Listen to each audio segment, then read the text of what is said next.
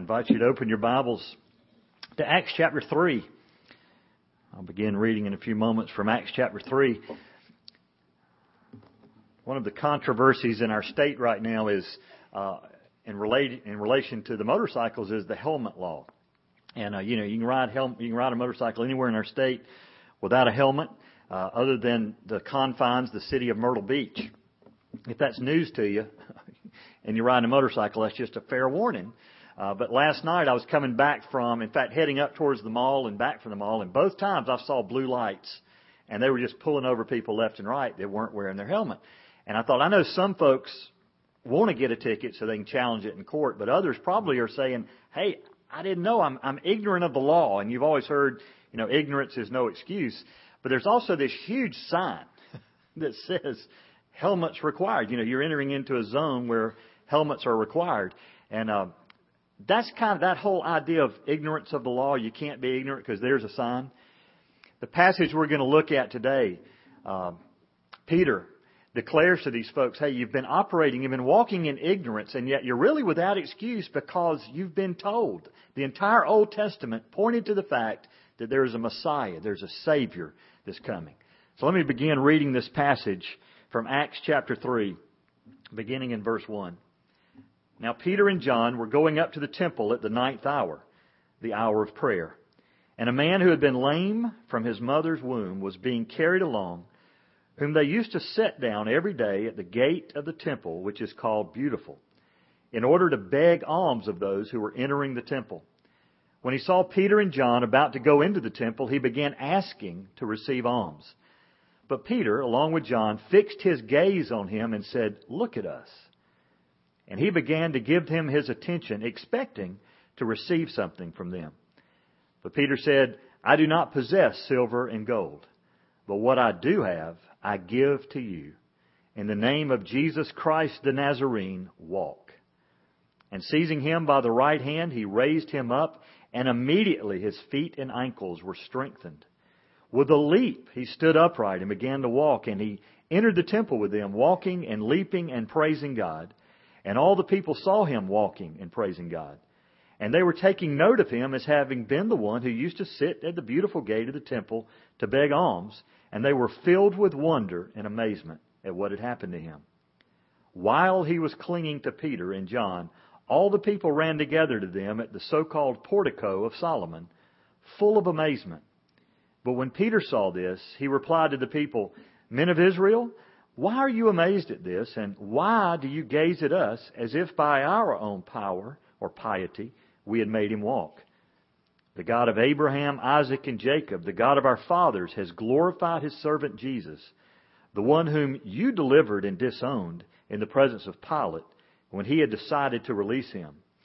But you disowned the holy and righteous one and asked for a murderer to be granted to you, but put to death the Prince of Life, the one whom God raised from the dead, a fact to which we are all witnesses.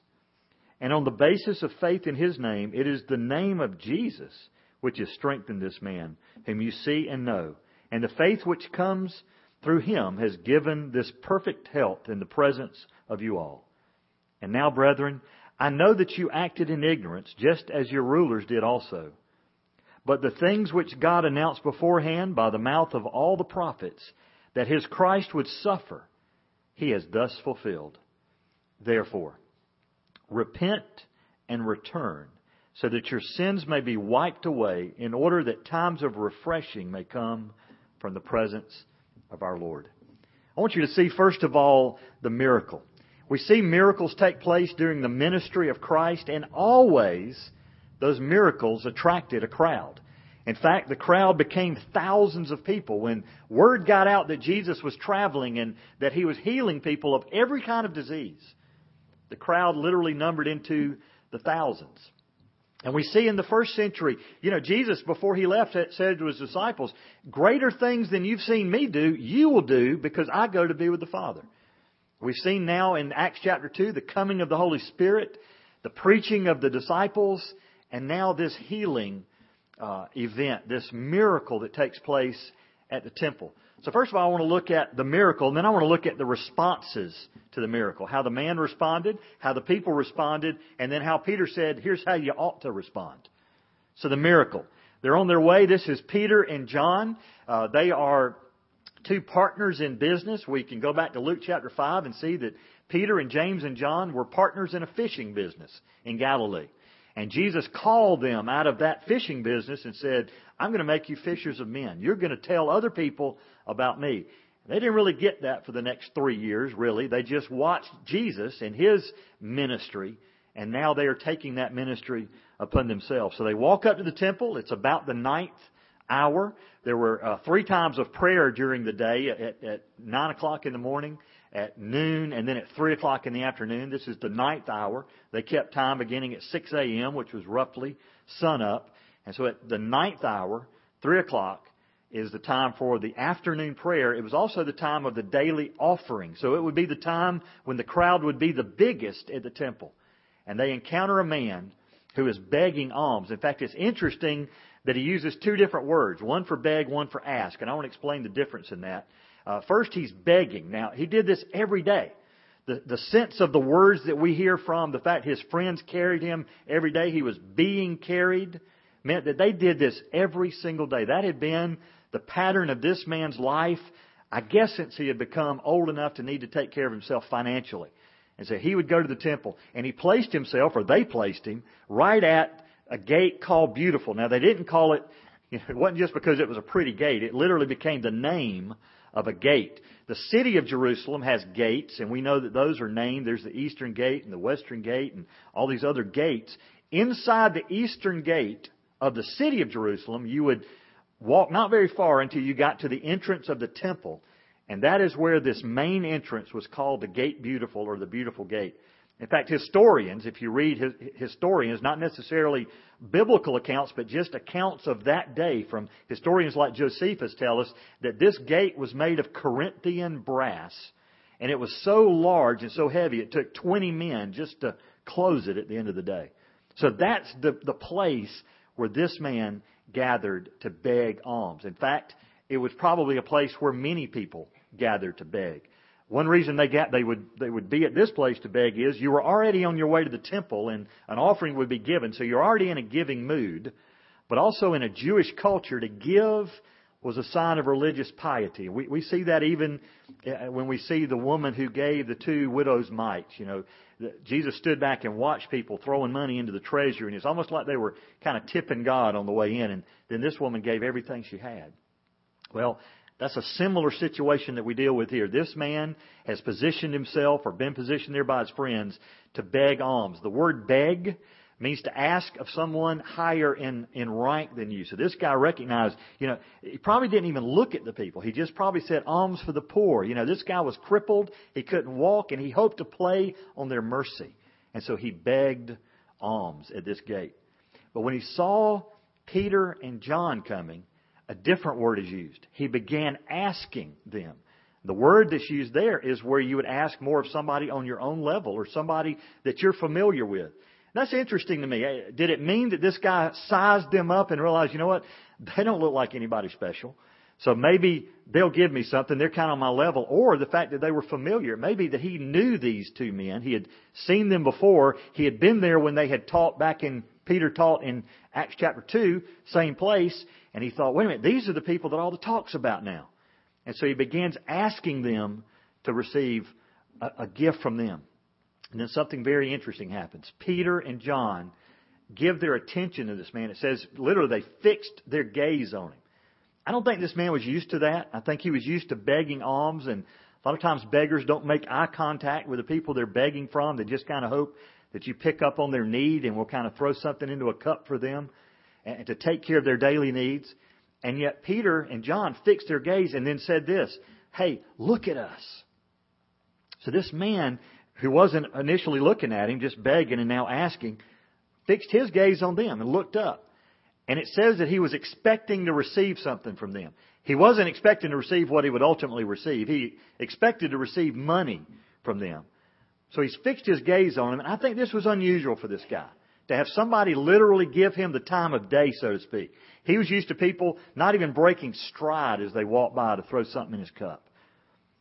And these 2 men stop, take time to look at him, and then said, hey, look at us. and he's expecting to receive something. I think at this point he's hopeful. And yet Peter says, silver and gold, we don't have any. What's Peter saying? Literally, I don't have a nickel to my name. But what I do have, I give you. Now, I don't know what the guy's thinking was at this point, because what he wanted was money. What he needed was daily bread. He needed food and he needed money to buy the food. And so when somebody says, hey, look at me, I don't have what you're asking for, but what I do have, I give you. I don't know what's going through his mind at this point, but here's what Peter says. In the name of Jesus Christ the Nazarene, walk. And it says that Peter didn't just say it. He literally reached out his hand and grabbed this guy by the arm and pulled him to his feet. In fact, the word that he used for seized his arm is a word literally means to attach to. In fact, in official terms, it would be to make an arrest. If a police officer was arresting somebody, they'd use this word, the same word to seize. Or in hunting terms, it would be to capture. So this wasn't just Peter extending his hand out saying, okay, stand up. Peter said, no, in the name of Jesus Christ the Nazarene, walk. And he grabs him and pulls him to his feet. And what happens? It says the man walked. In fact, what happened after that, I would say, had never happened in this man's life. 3 things that I see happen after that I don't think this man had ever experienced before. Number 1, he walked. The word means to tread all around as if testing your ability. So it's not just that he started walking. And keep this in mind. This man had never walked. And yet now he's a grown man. And the immediacy, the instantaneousness of the cure, this healing, he didn't have to be taught to walk. He didn't test his legs. He just started walking with perfect balance. Second thing he did, I'm sure he had never done before, is he leapt. Well, folks, if you've never walked, and your life consisted of having to be carried from one place to another every day of your life, just to hope to get enough money to buy bread for the day, and all of a sudden you can walk, you're not going to yawn over that. You're not going to say, well, that was nice. What I owe you. What does he start doing? He leaps. He's running around jumping in the air. Why? Because he's joyful. And then the third thing he did, I don't know that he had ever done before. It says that he praised God. He acknowledged where this healing had come from. And it said he followed Peter and John into the temple. Peter and John were going into the temple to pray. It was part of their daily routine. They probably did it 3 times every day. At the morning, the afternoon, and the evening prayer. This man had probably never been in there. Why? Because he couldn't get in there. But now he could go and worship the God who's made him whole. Immediately, his feet, his ankles are restored. Let's look at the response then to the miracle. You know, something has just happened that's out of the ordinary. We read miracle in the New Testament, and sometimes I think we think the pattern in the book of Acts was that there was just a lot of miracles taking place. In fact, there were some miracles taking place. You go back in Acts 2, and you see that one of the signs of the first church was the people were filled with awe and amazement because many signs and wonders were taking place among the apostles. In fact, they were attesting miracles. 2 Corinthians chapter 12, verse 12 says that God has given these signs and wonders, these miracles, to prove who the true apostles were. But folks, I think the miracles also were enough out of the ordinary that when one happened, a crowd gathered. It wasn't so commonplace. It wasn't something that happened every day so that people looked at it and said, oh, there's another miracle. Just jot that down in your book. No, something happened that gained the attention of the entire crowd. And what did they do? They all ran to the porch of Solomon. The man has entered the temple, leaping, walking, praising God. And then what did the people do? It says they take note of him. I think it was more than that. I think they saw this man and they started putting 2 and 2 together and say, wait a minute, isn't that the guy that we see every single day as we come to the temple? Isn't he the guy that kind of gets on your nerves because he's always begging? Isn't he the guy that every now and then I put something into his cup? Isn't that guy? And yet today he's walking and leaping and praising God. He used to sit. Now he's not just standing, he's walking and leaping and praising God. In fact, the words that he used in the New Testament here says they were filled with wonder and amazement. The two words mean this. One, it means to dumbfound or stupefy. Literally, they are speechless. And then the second word, amazement, means a displacement of the mind, bewilderness. They don't even know what to make of this. They're dumbfounded, and literally in their mind, they can't put it all together. Because any way of trying to rationalize it would be, wait a minute, this guy can't walk. And now he's walking. How do you explain that? And it says that he's clinging to Peter and John. I'm sure he's just trying to thank them. He's hugging them. He's saying, you've given me a gift today better than a nickel in my cup. I don't have to beg for bread anymore now. I can go out and plant wheat. I can work. I can go fish. And the people, full of amazement, ran. In fact, again, the word full of amazement means utterly astonished. They run to see this incredible thing. And then here comes the sermon. This is Peter's second sermon. First one was back in Acts chapter 2. We looked at it last week. Now we see really the proper response. In fact, it's interesting that this passage will be referenced over in Acts chapter 4. The rulers know that they're healing people, and they get together and say, what are we going to do about these men? We can't deny the fact that a miracle occurred the other day in the temple precinct. Somebody was healed that we all knew shouldn't be able to walk.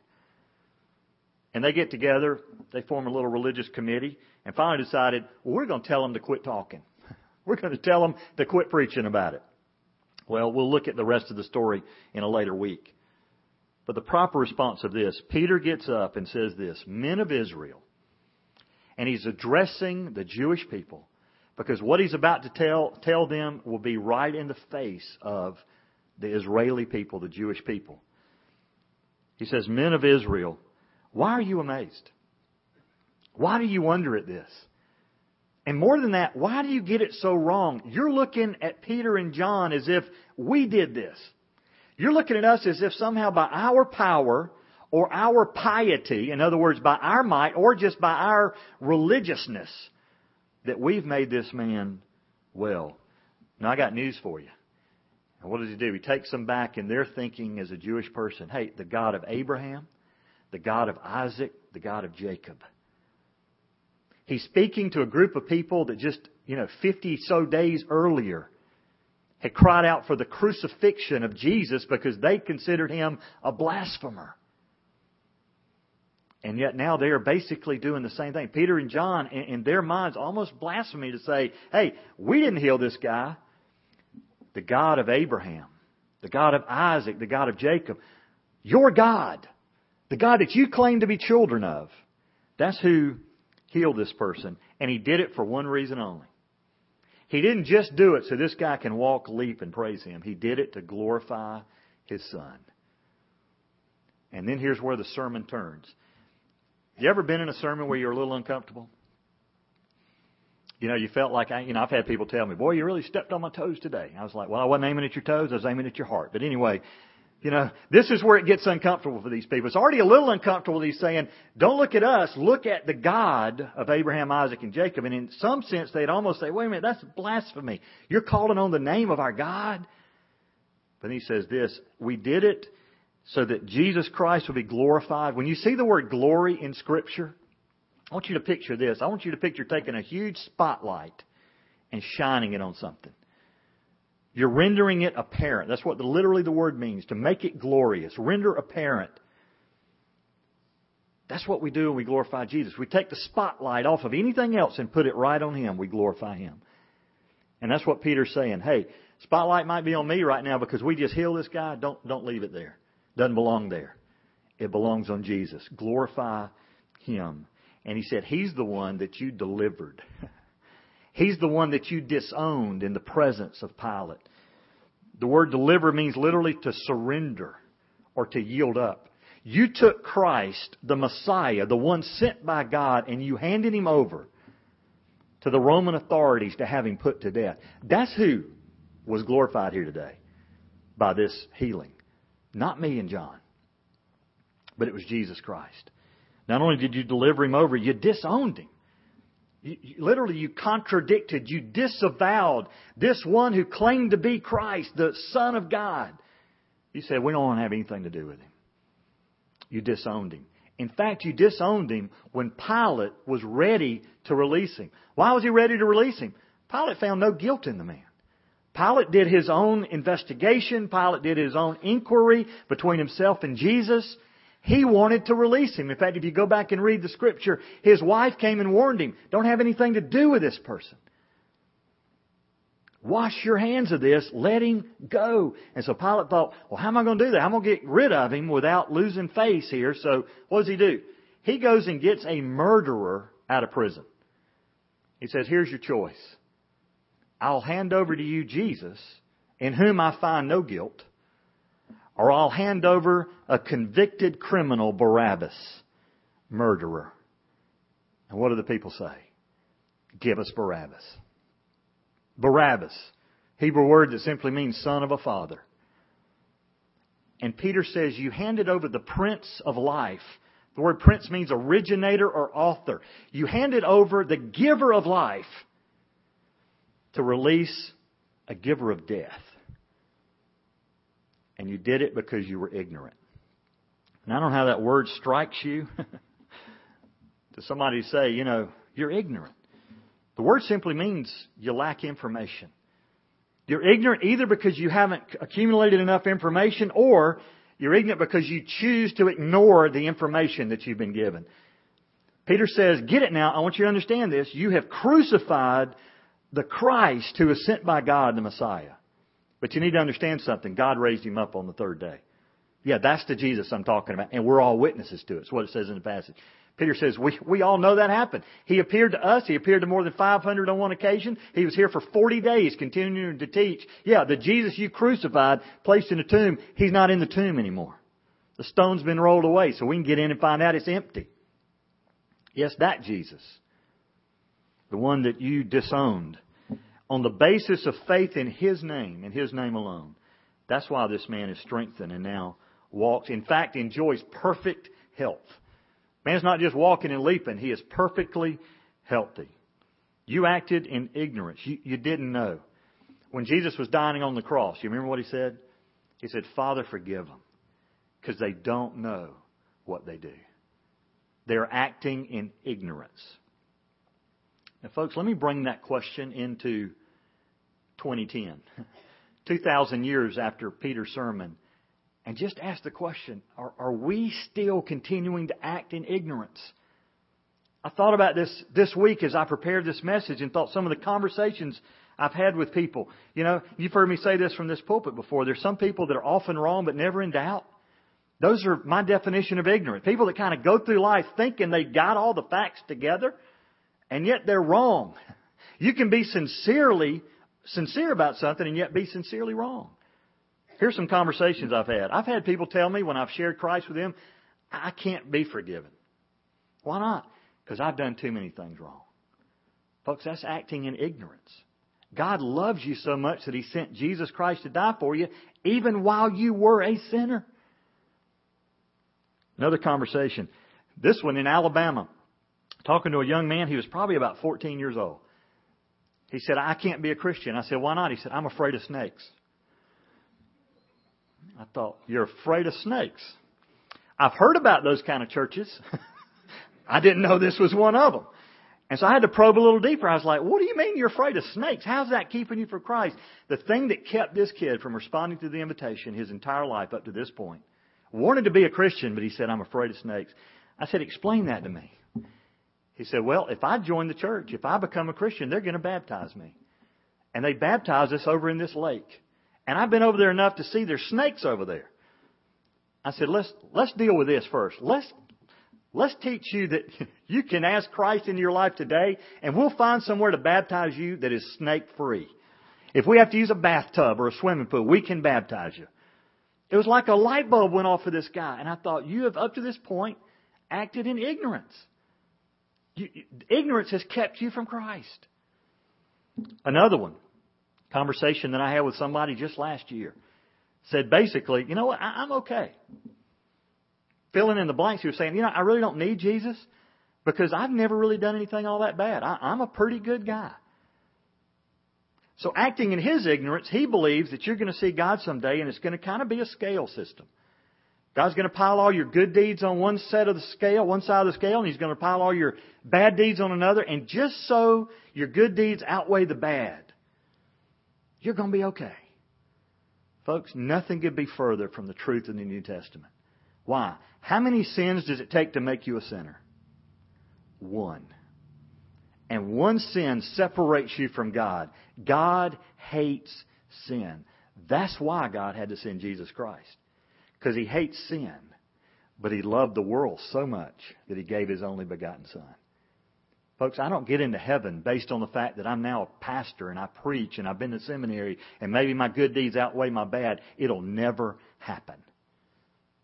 You get into heaven based on faith in Jesus Christ, who removes the sin. We'll talk more about that in a minute. I've had somebody tell me this.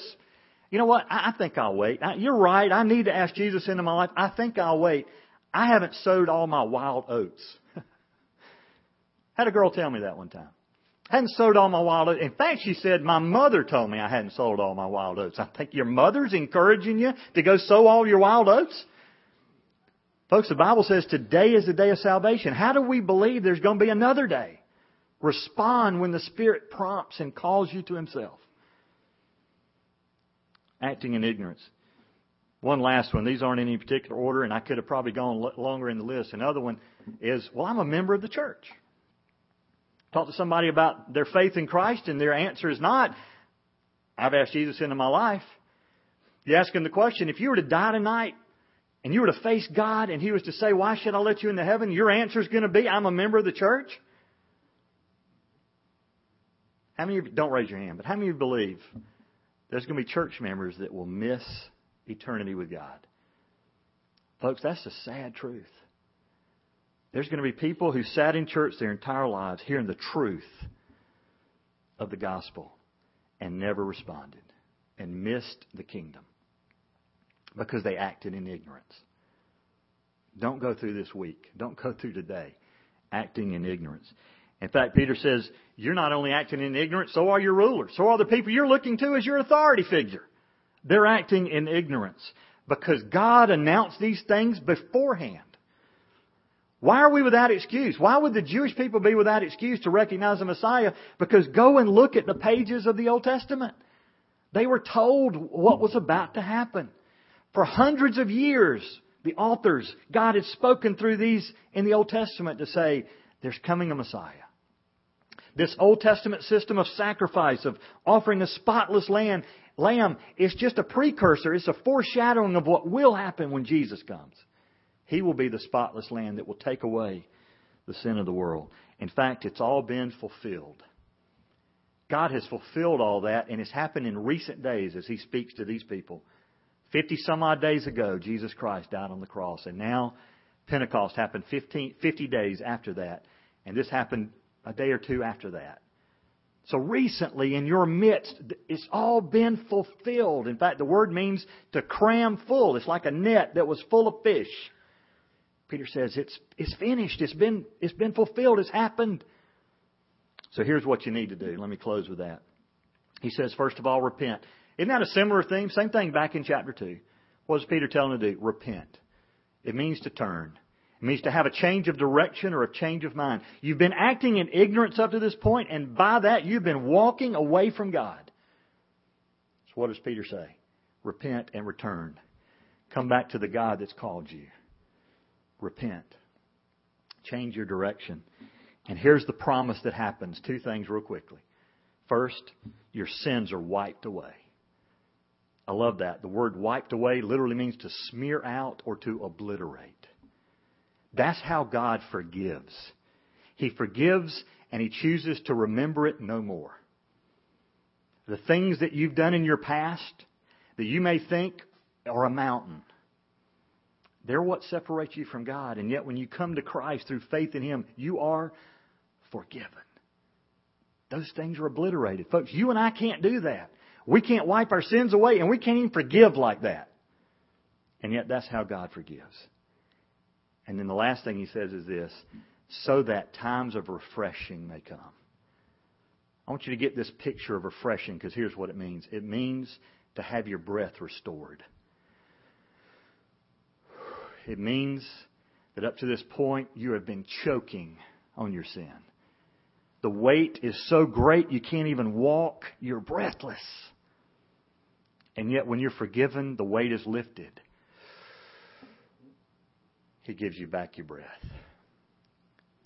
Same concept in Psalm 23 when it says He restores my soul. That's what that means. He gives you back your breath.